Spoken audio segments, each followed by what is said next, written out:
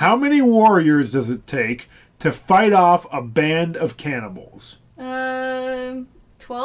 No, more than that. Okay, 14.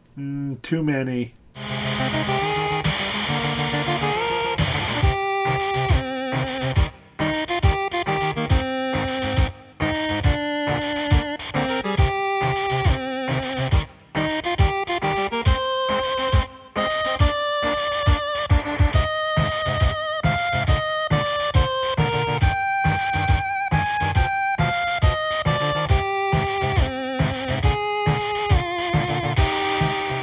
Hello, satirists, and welcome to Swords and Satire, the podcast where we turn low fantasy into high art. I'm your dungeon manager, Jamie Mokel, here with my Viking co-host. It's Chelsea here. Old when your grandmother was young. Well, this week, we watched 1999's classic Viking fantasy horror movie, The 13th Warrior, directed by John McTiernan, legendary director of Die Hard, and starring Antonio Banderas, Vladimir Kolich, Dennis Storhoy, a lot of Norse people, a lot of Scandinavians. That makes sense. Yeah. Omar Sharif is in it for a very brief amount of time. Yes. Quit acting after making this movie for a while. Yeah. Fun fact. I guess it left a bad taste in his mouth. I can see that, I suppose. But before we get too much into all those little bits and details, I think Chelsea probably has a summary ready to go. That's right. So, this movie is set in the 9th century, and we start with a character who is in Baghdad. This is Antonio Banderas' character, Ahmad ibn Fadlan. And so he's a scribe in the Sultan's palace. And he falls in love with a rich man's wife, and so... Classic folly. Yeah. He's basically evicted. He's canceled. He's canceled. He's sent away on a mission. He becomes an ambassador, and he's sent to the far north. It's basically to get rid of him. I guess he was well-liked, so they didn't want to kill him off. They just wanted to get rid of him. I guess being sent away to the frozen north is better than being killed. I mean, the character didn't necessarily think so at first. That is true. So he's sent to the north. He's not really given a diplomatic mission. He's just kind of, told to go away. And, so he goes north to the Tartar Empire. Modern day Mongolia, Russia kind of area. It could be a pretty broad land mass that he could have been in. Right. And he's traveling with his friend played by Omar Sharif. And he's acting as Ahmad's translator. And so they meet up with Bulvi and his gang. They're a singing and dancing troupe, right? Yeah. This is just after their chieftain was killed in battle. So they don't know the language, Ahmad and his translator friend. But his friend does know Greek, and one of the other Viking dudes spoke Greek. So Herger the Joyous. Herger the Joyous, one of the best characters in the movie. One of the best characters in any movie. Yeah. I've watched this movie many times over the years. I've tried to model my life after Herger. Nice. So they befriend him pretty quickly. They speak the same language, so that makes that kind of thing a lot easier. Yeah, not like a prerequisite, but definitely makes things easier. More on that later. We also see Bolvi kill somebody who's probably his brother over what seems to be a minor disagreement. Yeah, well, his brother pulls a knife on him. A minor disagreement for Vikings. Okay. And then they call for the bones to be read. They call a vulva in. Like you do. And she's basically an old crone who's a seer. And she comes in to casts the bones or the rune and the runes. That she has a little bit of both in her leather satchel. She's a versatile vulva. Yeah. So she's a wise woman, and she is going to be doing a little bit of divination magic for Bolvi, the new chieftain. This is after they get a messenger into their camp who is asking them to come on a quest to help his father, who's the king of another Viking tribe. King Hrothgar, making me guess that this is probably Denmark that they're heading to. Yes.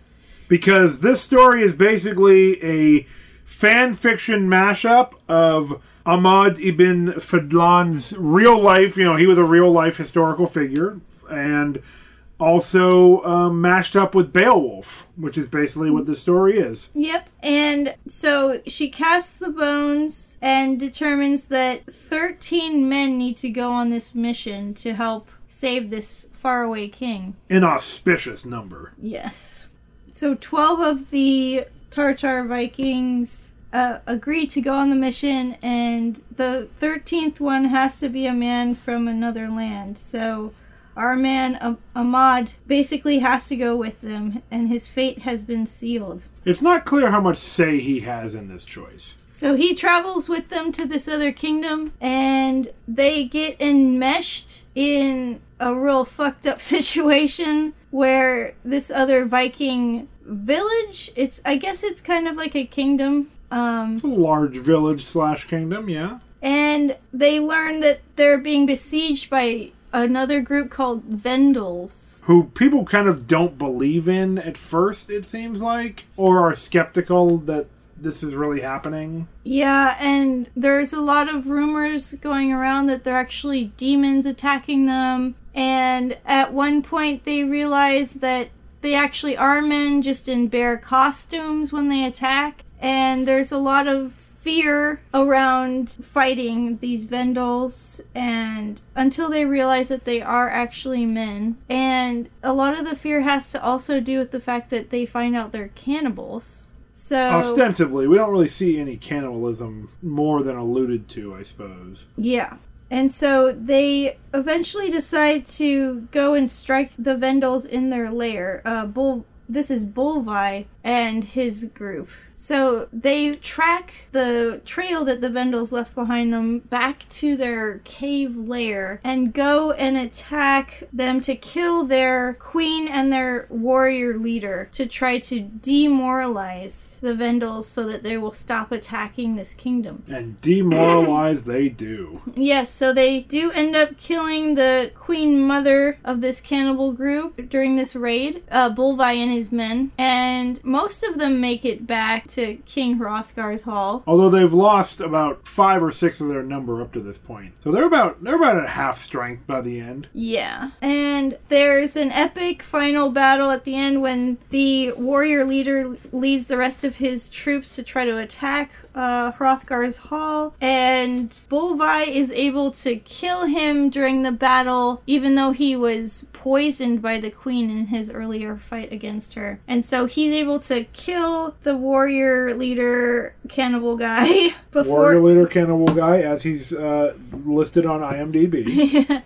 Before Bolvi himself dies of the poison. And very dishonorable way to fight a Viking, using poison. Yes. And so the rest of the cannibals just kind of fucking leave because their leader's dead. I mean, if your boss died in the middle of work, would you stick around or would you just go home for the day? I'd probably go home. See? Yeah, and so they hold a funeral for Bolvi, and Ahmad actually leaves at that point to travel somewhere else, because I assume he can't go back home. Unless there's a statute of limitations on sleeping with a rich man's wife. But probably not. Yeah. Maybe he's got a new, commission for his ambassadorship. Yeah. So he's, just kind of going off without really talking about what his plan is. So he just kind of bounces, and that's about the end of the movie. So, there's your summary there. All right. Well, on that note, I guess it's time for the delve, where we get deep into the themes, making of, scenes, and anything else we want to talk about for the movie, The 13th Warrior.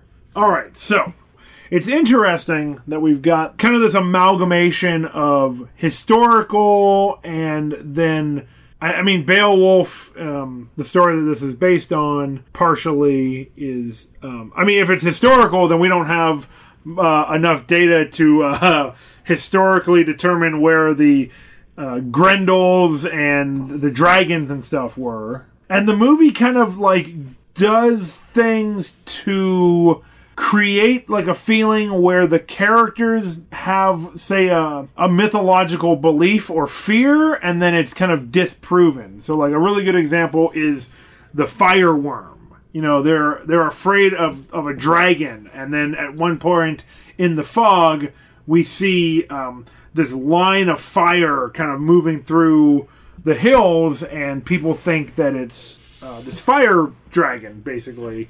But Fodlan kind of rides out and proves that it's actually just people carrying torches. But, like, these Vendels are kind of exploiting people's fear and superstition in a way by creating this illusion of a fire dragon. And they also have created the illusion that they're like werebears, basically. Yeah. Well, you're right. This movie is kind of like a weird blending of historical account, mythology, and the fevered dreams of Michael Crichton.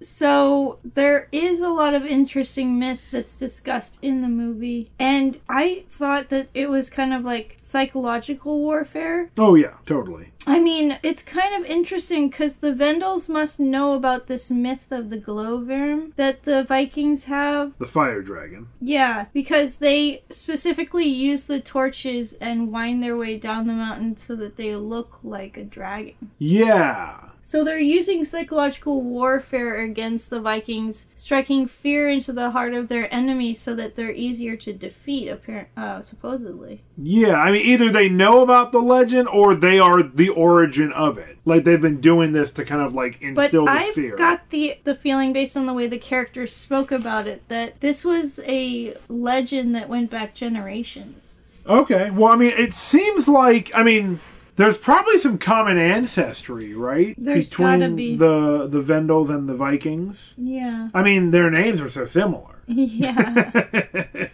This goes into one of the themes I saw in the movie, which is fear of the other. Yes. And big theme in this movie. And we were talking about this before. It's basically uncritical of this othering that humans do tend to do without the intervention of relativity. Well put. So, the us versus them mentality is kind of an instinctual human thing to do. Right. And we have culture to kind of teach us how to be better than that. Hopefully, although oftentimes culture might teach us to be worse. True. So, it's interesting, like, the anthropological idea of cultural relativity was inspired from Einstein's theory of relativity about time. So that's interesting. A little interesting tidbit. Right. For those unfamiliar, the anthropological concept of cultural relativism is basically the idea that we don't judge our own culture as being better than other cultures that we study. We kind of try to look at culture as every culture has its foibles and its positive qualities, and you can study a group of people without thinking of yourself as better than them. This is a very kind of vague description, just because this is a big concept that colors a lot of, well, both of Chelsea and my thinking, because we're both trained in anthropology. Yes.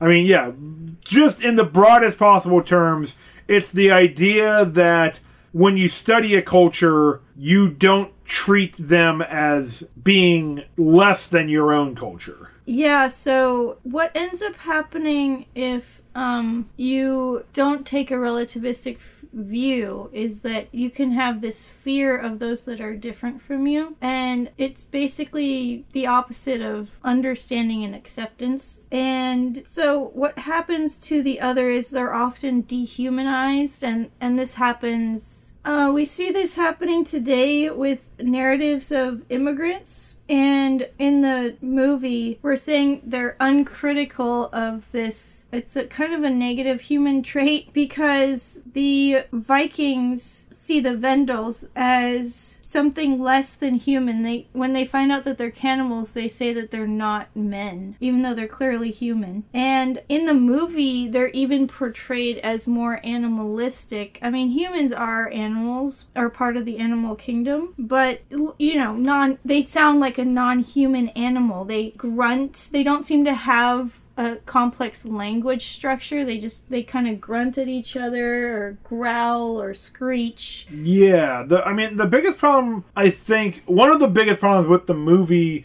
is that, like, the Vikings have this perspective and the movie seems to share that perspective. Right. We never get anything about the Vendels that prove them to be anything else than these kind of brutal, barbaric savages. Like, we don't really see any motivation to what they're doing. We don't see any humanizing moments where we realize that they're, like, fighting to protect their indigenous land or anything.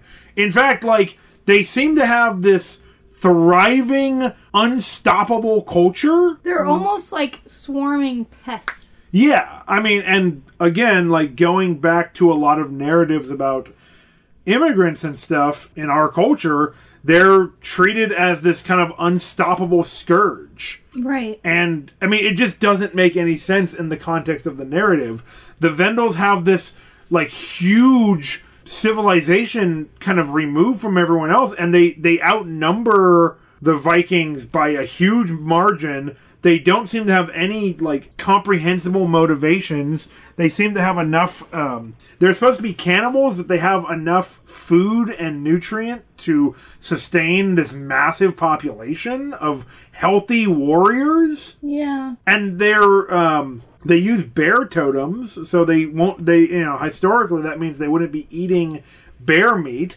So they're supposed to be cannibals who have this huge population. I mean, oftentimes in the real world, cannibalism is a last resort for anyone. Right. It is for people who have been pushed to the periphery and whose culture is, or whose livelihood is basically unsustainable without resorting to cannibalism. Right. And they're also, by portraying them as goddess worshippers with a female leader.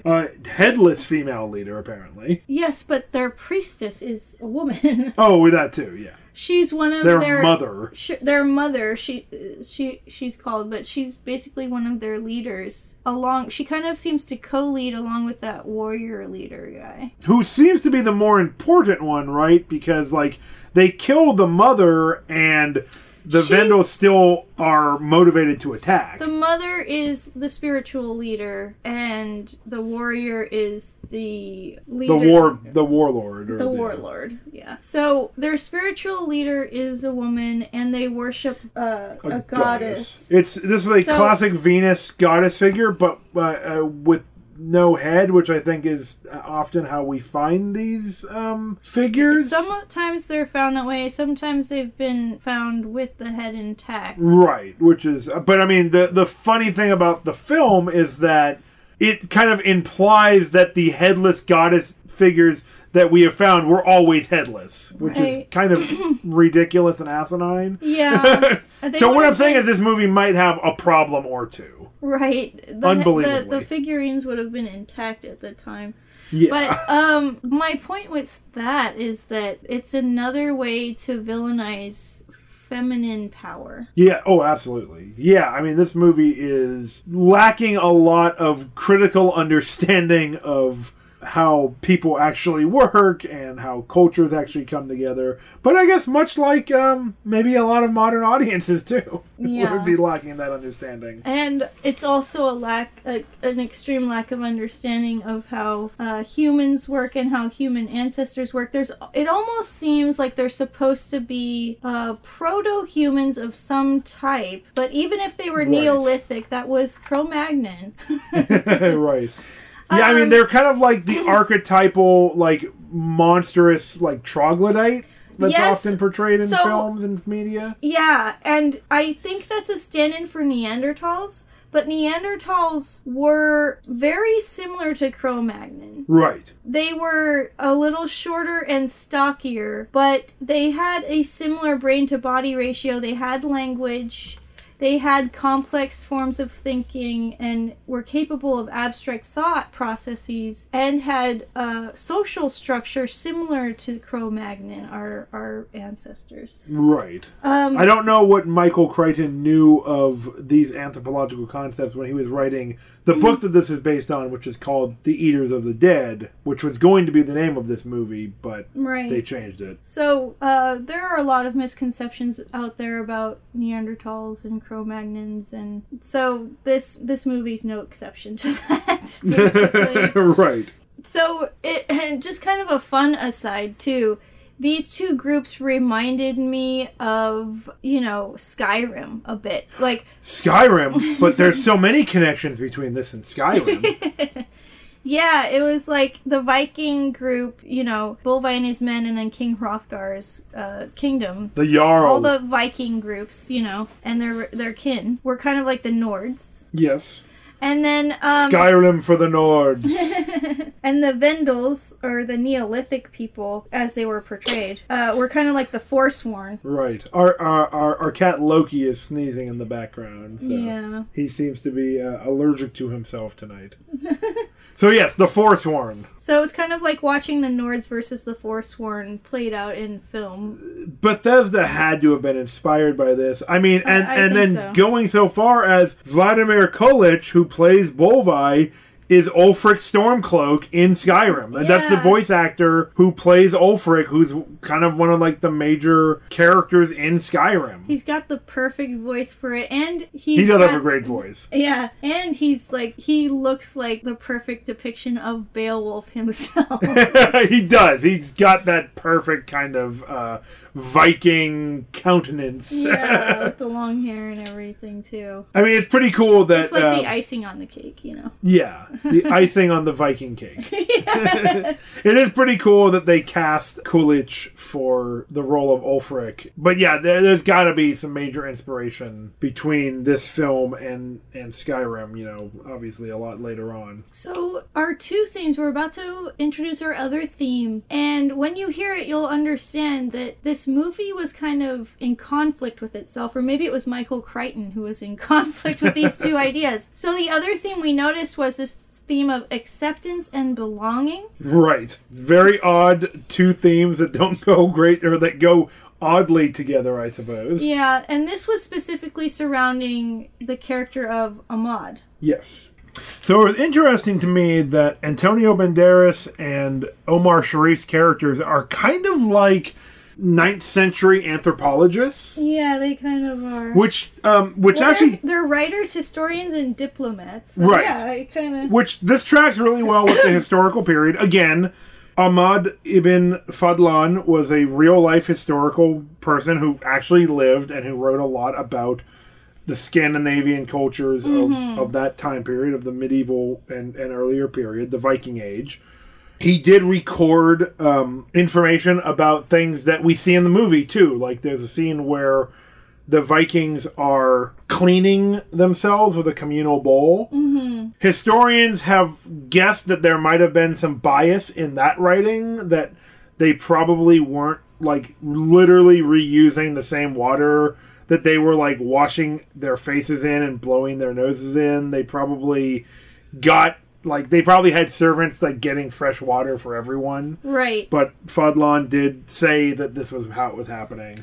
To be fair, real quick, little aside there. So this is something that, all researchers deal with, bias creeping into your work and at any stage of your work. Right. And so it's something that researchers try to be careful of today, but it's really hard to avoid completely. Oh, yeah, absolutely. And I mean, Fadlan recorded tons of information that is, for historians, a great record and a very reliable source. Yeah. And I like the way that they blend that into this movie. I mean, that is kind of one of the more interesting, clever parts of the script, is the fact that Antonio Banderas' character is kind of like he's able to integrate with the Vikings through this kind of competitive rivalry where there's kind of a series of one-upsmanships going on. Well, he's always on the outside of the group until he can speak their language.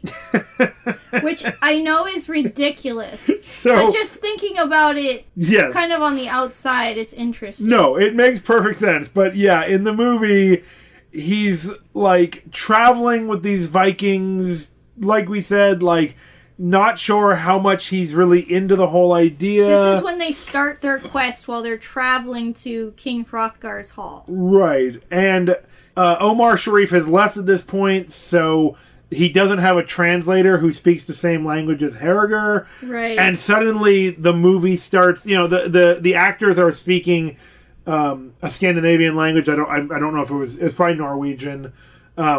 And then they suddenly start speaking English to show the audience that now Antonio Banderas' character is understanding the language. Yes. And then he says something to them. He insults the mother of one of the Vikings.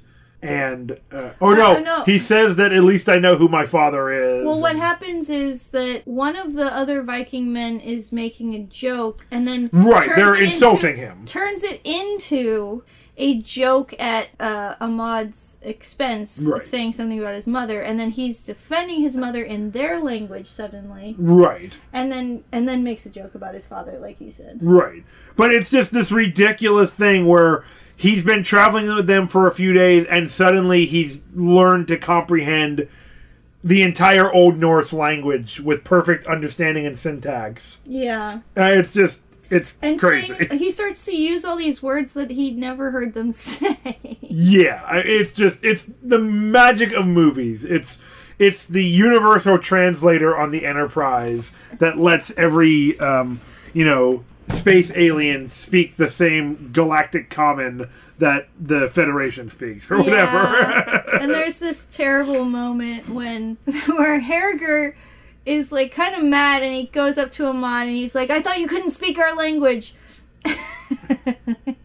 And then Antonio Banderas is just like, well, I listened to you. Yes, all it takes to perfectly comprehend a language is to sit and listen to a few conversations for a couple of days. It was terrible. It was terrible, and it is one of the hilarious parts of this movie. Because there's so many, like, just ridiculous lines of dialogue. Yeah. Like, the other one I really love is... And the way it blends culture is really interesting. Where they've been in battle and they've lost some of their warriors. And Harriger tries to offer Ahmad some mead. Yes. And Ahmad, is Muslim, so he says he can't drink the distillation of grape or grain. Yeah. And Harriger just starts laughing and says, honey... It's made from honey. Yeah. And then Ahmad goes, oh, shrug, okay, I guess I'll get fucked up now on this alcohol because I've got a, because God works in very specific ways and you can totally pull loopholes and not have a problem. And when we were watching the movie, Jack made the point that, like, it was kind of like bending the rules a little bit, kind of like it's rules as... implied versus rules as implied. Yeah. Yeah, he was definitely going with a rules as written interpretation of the Quran. Yes. I guess he figured since he just survived a battle, it was fine. Sure. It's just the movie is so ridiculous, and there's so many moments like that kind of throughout. But yes, kind of acceptance. Getting past this ridiculous notion that you can just listen to a language and then suddenly start to speak it after a few days. Let's get past that and just say, okay, now they're sharing a common language. Yes. And they're beginning to grow some affinity for each other. Right, exactly. It seems like when they are able to communicate with each other, they're able to find common ground, and he's able to get past the point when they're testing him and they're accepting him a little bit more. Yes, but it's a very antagonistic friendship throughout. It is, but except with Harriger, it definitely he's certainly the closest with Harriger. He was accepting of them almost right away. Yeah, I mean, Herger is the joyous. He just likes people. Yeah. He's a very social guy. That's why like I said, I modeled my life after Herger. Yeah. So, they do start to accept Ahmad more after he goes back. Once they get to King Hrothgar's hall, he's helping them fortify the village. Yeah, and he proves himself to be a capable warrior. Then he's truly accepted by them, and like you can really tell that he belongs with the group. Yes. I have to point out another ridiculous scene, though, where Ahmad takes a Viking broadsword and has it milled down to a scimitar, which is not how sword crafting works. Yeah, that was bonkers. That thing would break as soon as you hit somebody with it. You can't take a straight forged blade and just grind it into a curved blade. That is not how sword making works. It would be... Its integrity would be compromised. Yeah, I mean, yeah, you've taken out the central heft and strength of the blade. I'm sorry that I don't know all the terminology for blacksmithing. I probably should. We have friends from Renaissance Fair who are sword makers and stuff. Yeah, true. But what I do know is that you can't take a straight sword and grind and bend it into a curved sword. Yeah. That much I can guarantee you. Part of what helps Ahmad's path toward belonging with this group is that they share trauma from these battles. Yes. And so they having this common enemy kind of brings them all closer together. Yes. Faster than they might have otherwise, come together. Right. So all of these things actually kind of ring true to some extent, like the very basic way that it works to get to know a new group of people. Right. Yeah, like, you have some testing periods. Once you learn, the way the group works, like their language, whether it's an actual different language or whether it's just a group that has their own internal group terminology. Yeah, slang, shorthand. Once you learn how to speak with the group and you learn their in-jokes is one way. Yeah. You will start to find that you're gaining some acceptance. It's kind of like assimilating. Right. And so you can start to become part of the group. And that is actually kind of accurate for the way that works. I mean, it's very simplistic as it's portrayed in the movie, but it's like the gist of how it works. Yeah, I mean, we'll give them a little bit of leeway for being, a film where you have to explain a lot of information in a short amount of time. Yeah. I wanted to point out one other thing that kind of gets Ahmad starting to integrate with the group is that Bolvi identifies that he can draw words. Right. Ahmad knows how to write, and Bolvi seems interested in history and the ability to write words and to record information because somewhere at the end, while Bolvi is dying, he says something about maybe you'll draw the story of my life, draw the words of the story of my life or something like that. Yeah, and he thinks that he'll be seen as a rich man who was who had that's prestige, basically. Right. He believes that if his life story is written down, then he will be shown to be rich and to have prestige, which is a nice allusion to the Norse Eddas and the story Havamal, where Odin is sharing wisdom with the reader and says that, kinsmen die and you'll die, but what never dies is the fame that you win for glorious battle. Okay. So that's basically what Bolvi is saying, is I'm going to die someday. You live on in the story. Right, but if I live on in the stories, then I'm basically immortal. Right. And that was a Norse value. At least as is recorded in the records that we have, in the Edda. Yes. So before we move on, I want to talk about at least one more scene that is one that I've watched this movie a lot of times, and this one has always stood out to me. There's this scene where Herger, who is, I'd say he's not an old Viking, but he seems to be kind of the elder statesman of the group to some extent. He's the charismatic one. And we don't see a lot of his battle prowess early on. And when the Vikings are in Hrothgar's kingdom, Hrothgar has a son, Wiglaf, who is kind of a douche, I'd say.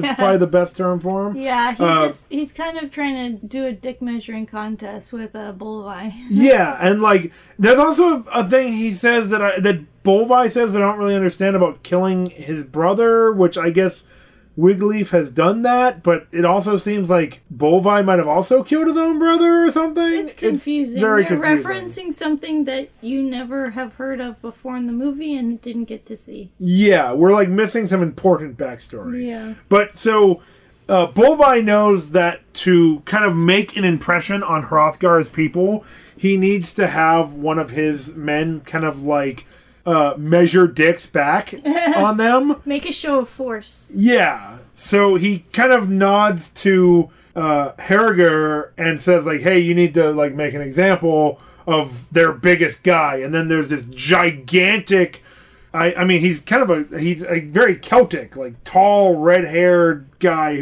named Angus, who, I mean, that's not really a Viking name to the best of my knowledge, but maybe it is because there's so much crossover between Celtic and Viking people today, at least. But regardless, so Herger starts a fight with this guy by throwing mud on him.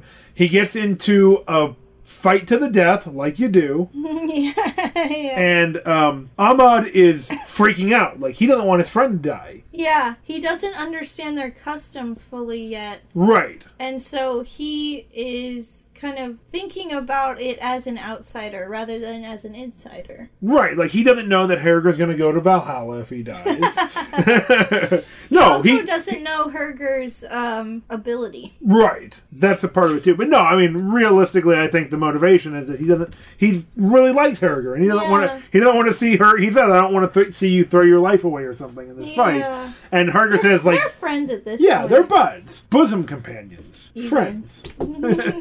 Pals. Buddies, yeah. So he's trying to talk Herger out of this, and Herger's like, no, you don't understand, like, I gotta do this. And so, long story short, he's in this fight with this gigantic dude who's just kicking Herger's ass. Yeah. Like, it seems to be a contest to, like, see who can cut each other's shield down. Yeah, they each get 3 shields. Yeah. Every time they break one, they, like, go and replace it. And it's kind of like a contest. And it seems like... there is a ritualistic part to this combat. Yes, it's ritualized combat, but it seems to end in death. Yes. Like when it seems that Herger has lost, he is basically laying down and presenting his neck to be cloven in twain. Yeah. And as Angus goes in for the kill, Herger does this kind of tricky roll to the side and just chops Angus's head off. Yeah. And he walks out of the ring and everybody's just in shock. And he throws down that bag of money. Yes, he pays the Weregild. He plays the blood cost. Okay. Which is, that was a Norse tradition where if you injure somebody or kill somebody, you have to pay a debt either to them if you injured them or to their family to make up for the loss. So he pays the Weregild and walks out, and everybody's just in shock. And Ahmed comes up to him and is like, you could have killed him at any time. And Herger's like, yes, of course I could have.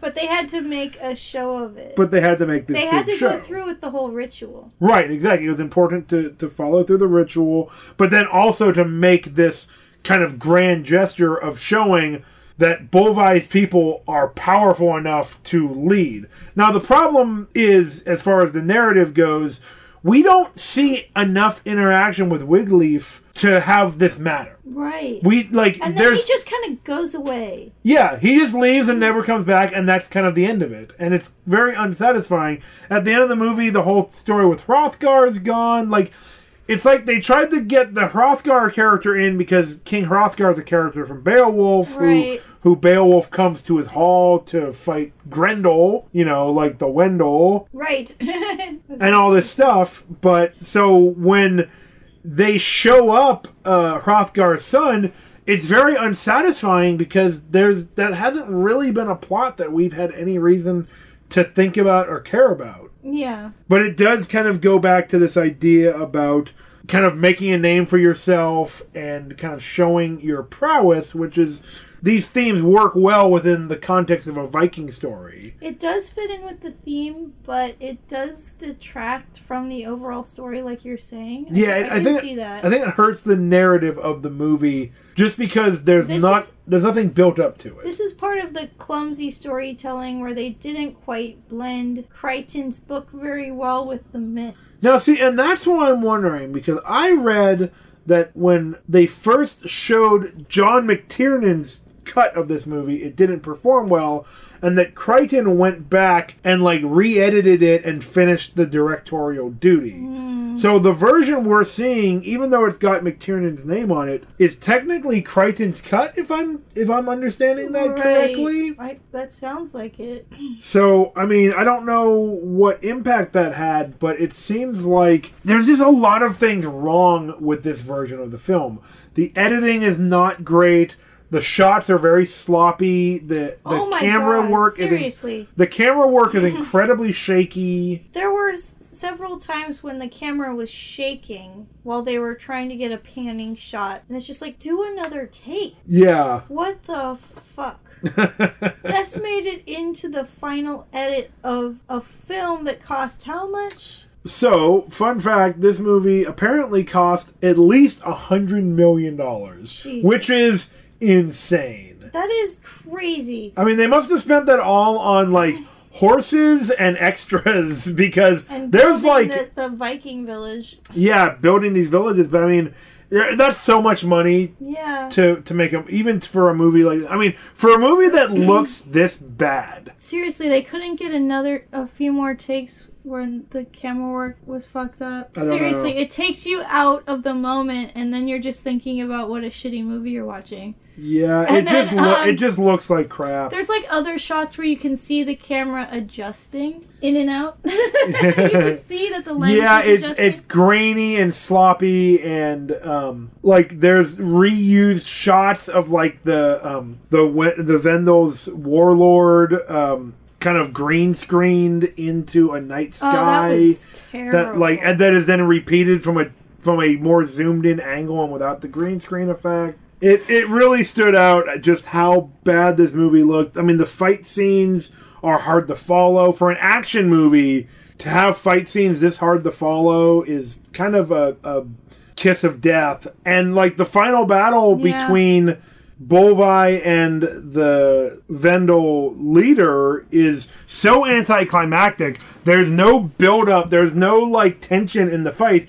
Bolvi basically just murders this dude without almost any effort, and then everyone just disappears. But they had hundreds of horseback extras riding down mountains and stuff, and that's gotta be where the budget went for this. A lot of it must have been. But it's both of the scenes where the two major deaths of both leaders, the warrior king and the queen mother, both of them were super quick and anticlimactic. Yeah. It's basically just Bolvi just murdering people without any effort. He killed both of them. Yeah. I mean, it is supposed to be Grendel and Grendel's mother from the Beowulf. But see, it also doesn't work great because Bolvi, again, he's got this great voice. I mean, I think Vladimir Kulich is got a great presence, but we get a lot more of Fadlan and Herger, and then they're kind of relegated to these.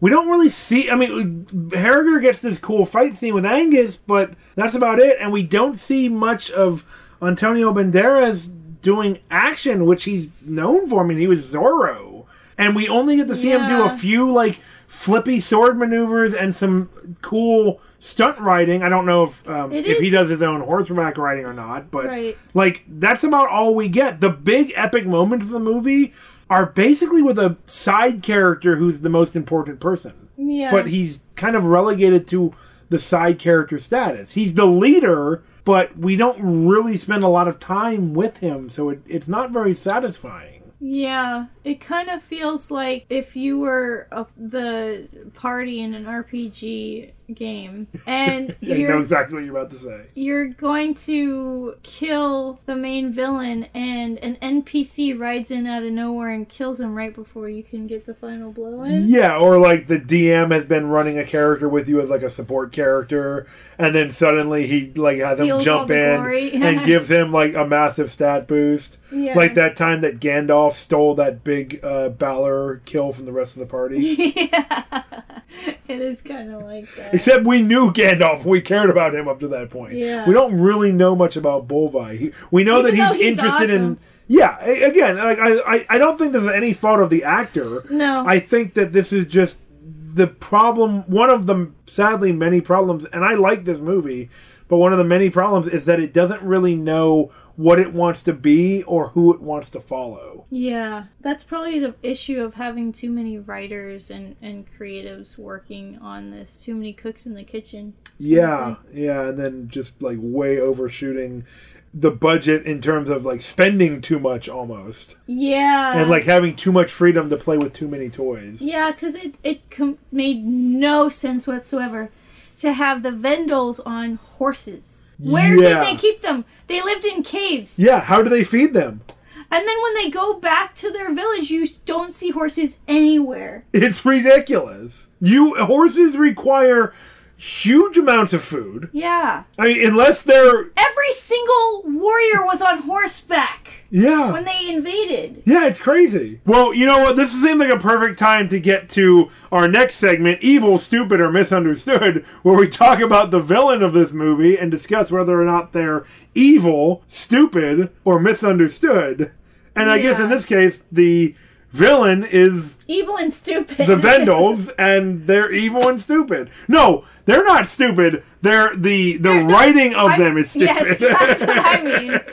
They're just That's evil. fair. We don't get anything. We get no redemptive. This is the uncritical part of the writing that we were talking about. Yes. Like, they're written in a way where they're just evil. There's no motivation like that we can understand. Where the audience is meant to accept the perspective of the Vikings. Yeah, we have no sympathy for them.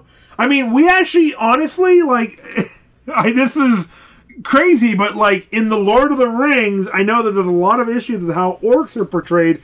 We have more reason to be sympathetic to the orcs and Saruman from Lord of the Rings just because we get their perspective sometimes. Right. They speak. Yeah. To make the Vendels just like mute. Yeah. Just They like didn't it even talk erases to each any. other. Yeah, it like erases any understanding of where they're coming from or why or what's going on.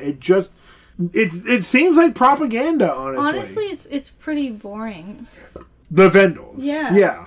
I would have watched an entire movie of just Ahmad and Harriger being buds and like getting to know each other. Hell yeah, that would have been a way better movie. I think we have the history we're about to rewrite. Yes. So yeah, I mean I think that the villains of this movie are just stupid. Right. Or I'm sorry, are just evil. Stupidly written and just evil. Right. They're the characters design. the characters aren't stupid like in the narrative of the film. No. They're just like they're like a virus. Yeah. Which also goes back to a lot of narratives about immigrants. Yeah, unfortunately. and it's usually analogy used to dehumanize people. So. Yeah, I mean, this movie Making it easier to justify the shitty things you're about to do to them. Yeah, I mean, this movie is horrendous anti-Vendel propaganda. Yeah, exactly. Well, on that note, I guess it's time to give the movie a rating. We'll use our traditional system of discussing one epic moment or feature from the movie, and then giving it a rating between 1 and 10 Viking swords. Chelsea, do you want to go first? Yeah, and I'm actually going to talk about an epic feature. Okay.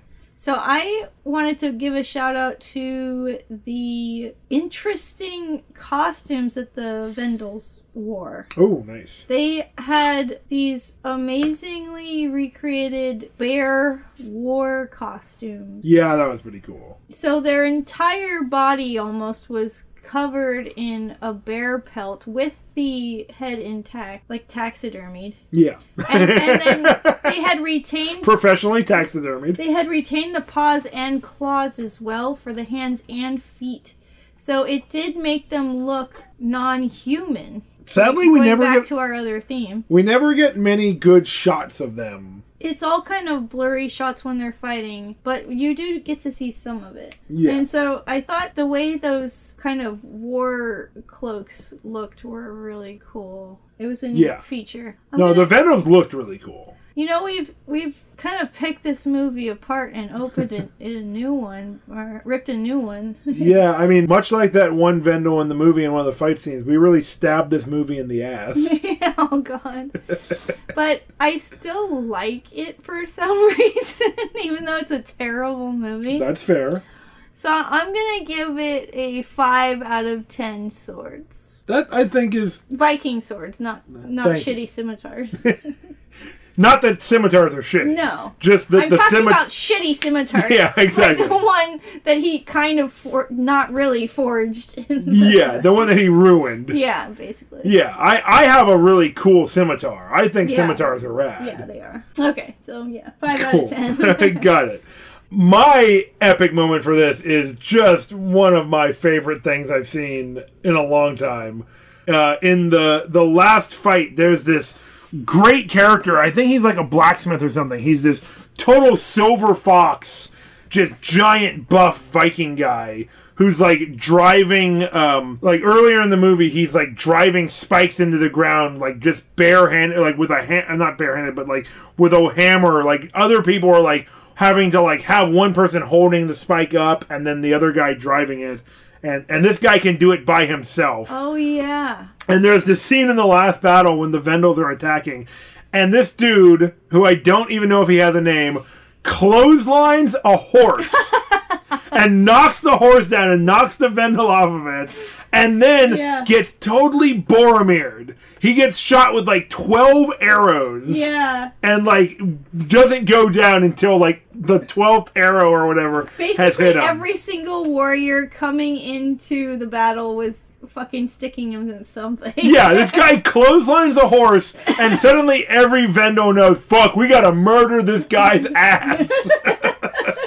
So they just all like sharpshooter him. Ass. No. Yeah, so they murder his ass. Like, but this guy was awesome. He's this huge buff dude, and like that was like the best shot like action sequence was this great like good horse training. I mean, obviously they pulled it off. They must have had amazing horse trainers in this because there were so many horses at a time, like moving in formation. It was more than one typical cavalry worth of horses. Like. Yeah. But, so we've got, from our first episode where Conan punches out a camel. Yeah. Now we've got this dude clotheslining a horse. I don't condone violence of any kind, especially I don't like violence against animals at all. But that shot in the movie is so ridiculous that it's just one of my favorite things I've seen. Yeah. So that's my epic moment. I'm going to give this movie a 6 out of 10 swords. It's deeply flawed, but for me, I legitimately have loved Haeregr since the first time I saw this movie, and every time I watch it, he grows on me a little bit more. Yeah, he's still endearing every single time. I love that he's this wise, cunning, charismatic, friendly guy who is just like the person you want on your side. Right. I totally dig that. So he's supportive on and off the battlefield. Mm-hmm. So I'm going to give this a one more point than you did, just because of my sheer adoration of Haeregr. My boy, Haeregr. Okay. On that note, this is normally where we'd head to the bounty board, but I don't think we have any bounties for you today. But that's okay. Oh, or even better, I do have a bounty.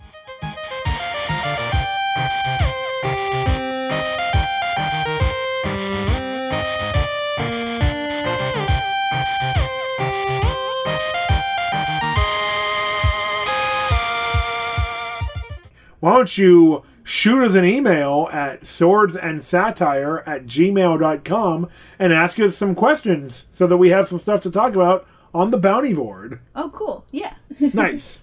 Well, then on that note, I guess it's time to rewrite history. Yes. This is the part of the podcast where we discuss ideas for a sequel, a reboot, or a spin-off of the movie we just watched. So I think our best idea so far, and perhaps our only idea, involves a reboot of this movie. Okay. And I liked your idea of just following, what was it, Herger? Herger and Ahmad. Herger and Ahmad as becoming best buds. Yeah, I think a new focus would be good. I think I'd like to introduce some more sympathetic villains. Yes. Or antagonists. Yeah. Get some motivation that an audience can kind of grip onto, you know. Then, so this is interesting because just to kind of like support this idea, this means Ahmad would be kind of leaning into his role as a historian or an ethnologist. Oh yeah, I like that. A little bit more, and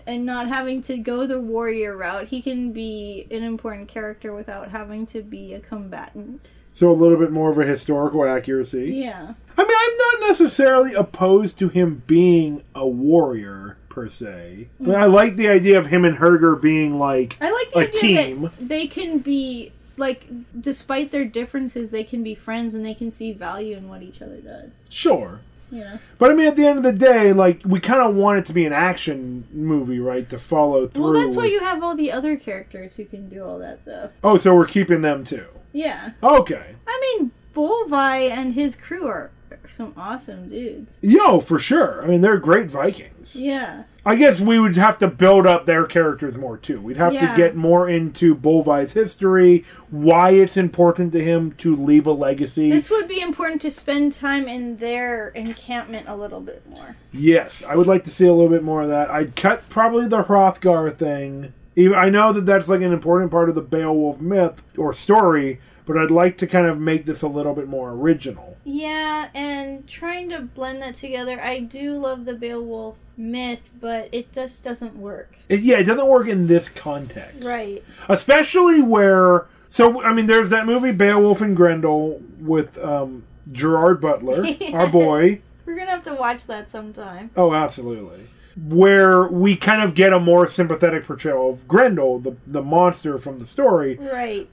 But that is not the route that this movie is taking, and it's more about like this group of enemies. So I'd like to get I would cut the stuff with Hrothgar in favor of getting some scenes where we actually see the motivations of the Vendel, where we give them and maybe they're dialogue. like a warring group with Bolvi and his people. Right. So there's no travel. A big portion of the movie will be their skirmishes and conflicts, and maybe Ahmad's working to try to be a diplomat, like fulfill his role as a diplomat. Oh, I like that. Ambassador. He could try to help kind of negotiate some kind of treaty between the two peoples. Mending the fence. Yeah. Can a fence be mended after both sides have given so much blood? Marriage is how you do it.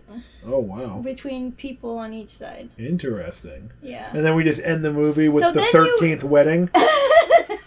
Well, then that would actually make this an interesting take on the history that led to the Viking myths of, the Norse myths, because in that story, a lot of people think that the Norse myths are an allegory for an older historical period. Mm-hmm. And the two characters, the Freya and Freyr, are Vanir, whereas the other gods, Odin and Thor and Tyr and everything, are the Aesir. Mm-hmm. So, the idea is that there was probably some intermarriage at some point where Freya and Freyr married in, or the people that they're based on, or just the idea that they're based on, married into the Aesir, and that's how they kind of found peace with each other. Right. So this could kind of work as a version of that, where we're kind of explaining So you're drawing that. on the Norse myths. That's cool. Yeah, I like exactly. that. Yeah, like kind of doing an origin story of that.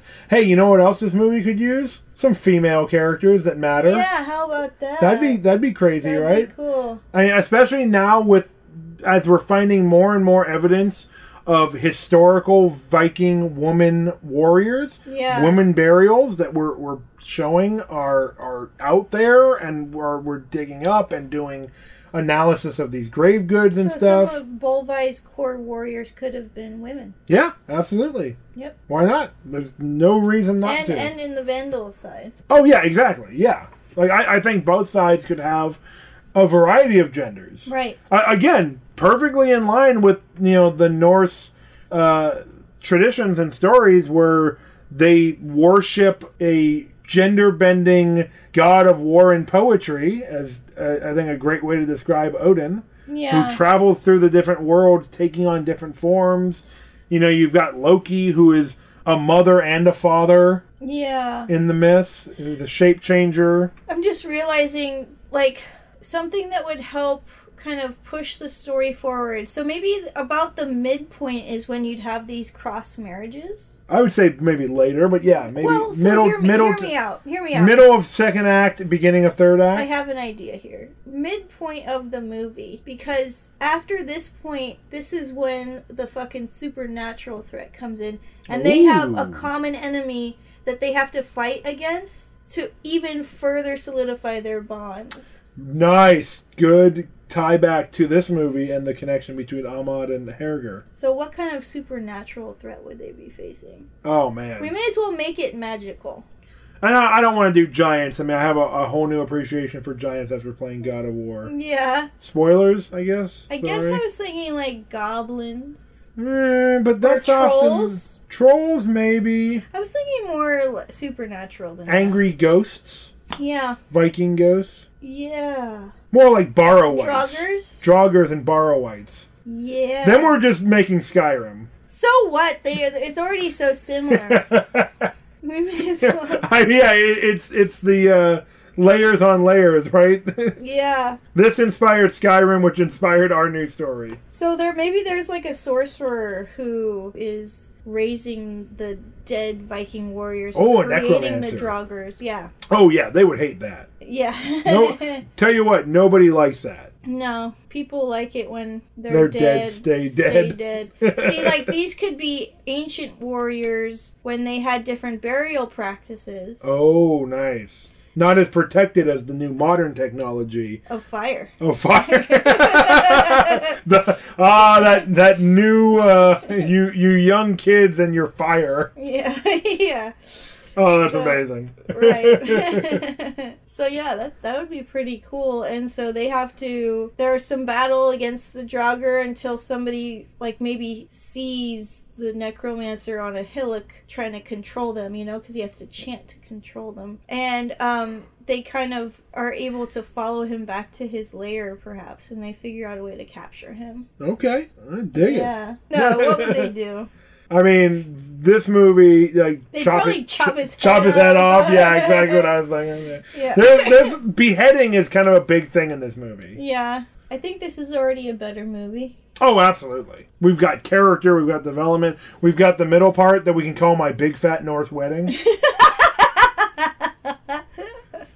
I love it. Then people are gonna fucking take that and make dinner theater out of it. Oh God, I would love Viking. I would love Viking dinner theater. Yeah. That sounds amazing. That would be actually pretty fun. What a blast. Yeah, cool.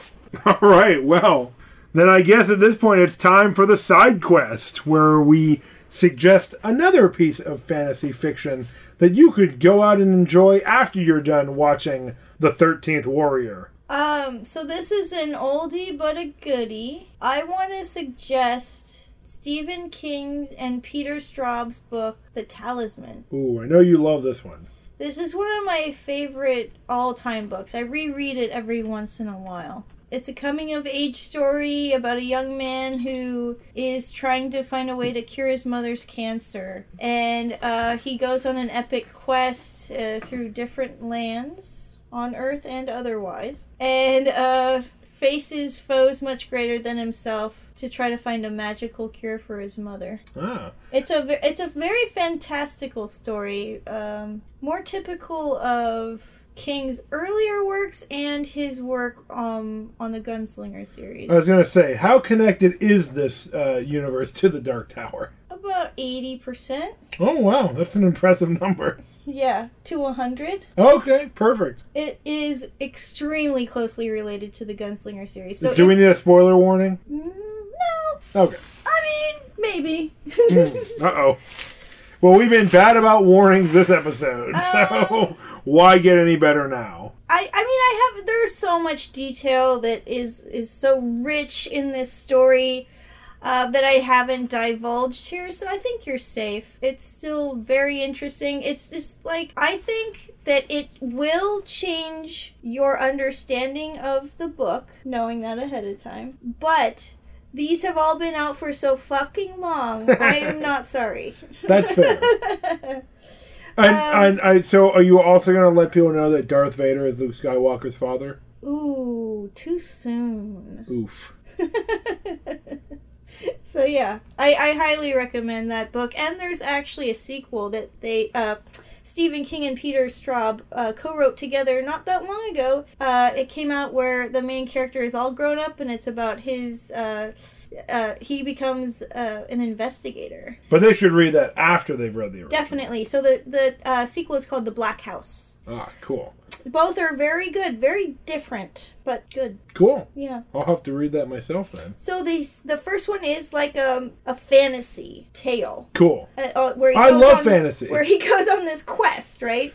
But the second book feels more like a murder mystery. Oh, no wonder you like it so much. Yeah. But they're both really good. All right. Well, thank you. Thank you for that suggestion. Yes. Then I guess it's time for us to hit the old bloody trail and strap on our Viking helmets and our broadswords and head off to Asgard. Yep.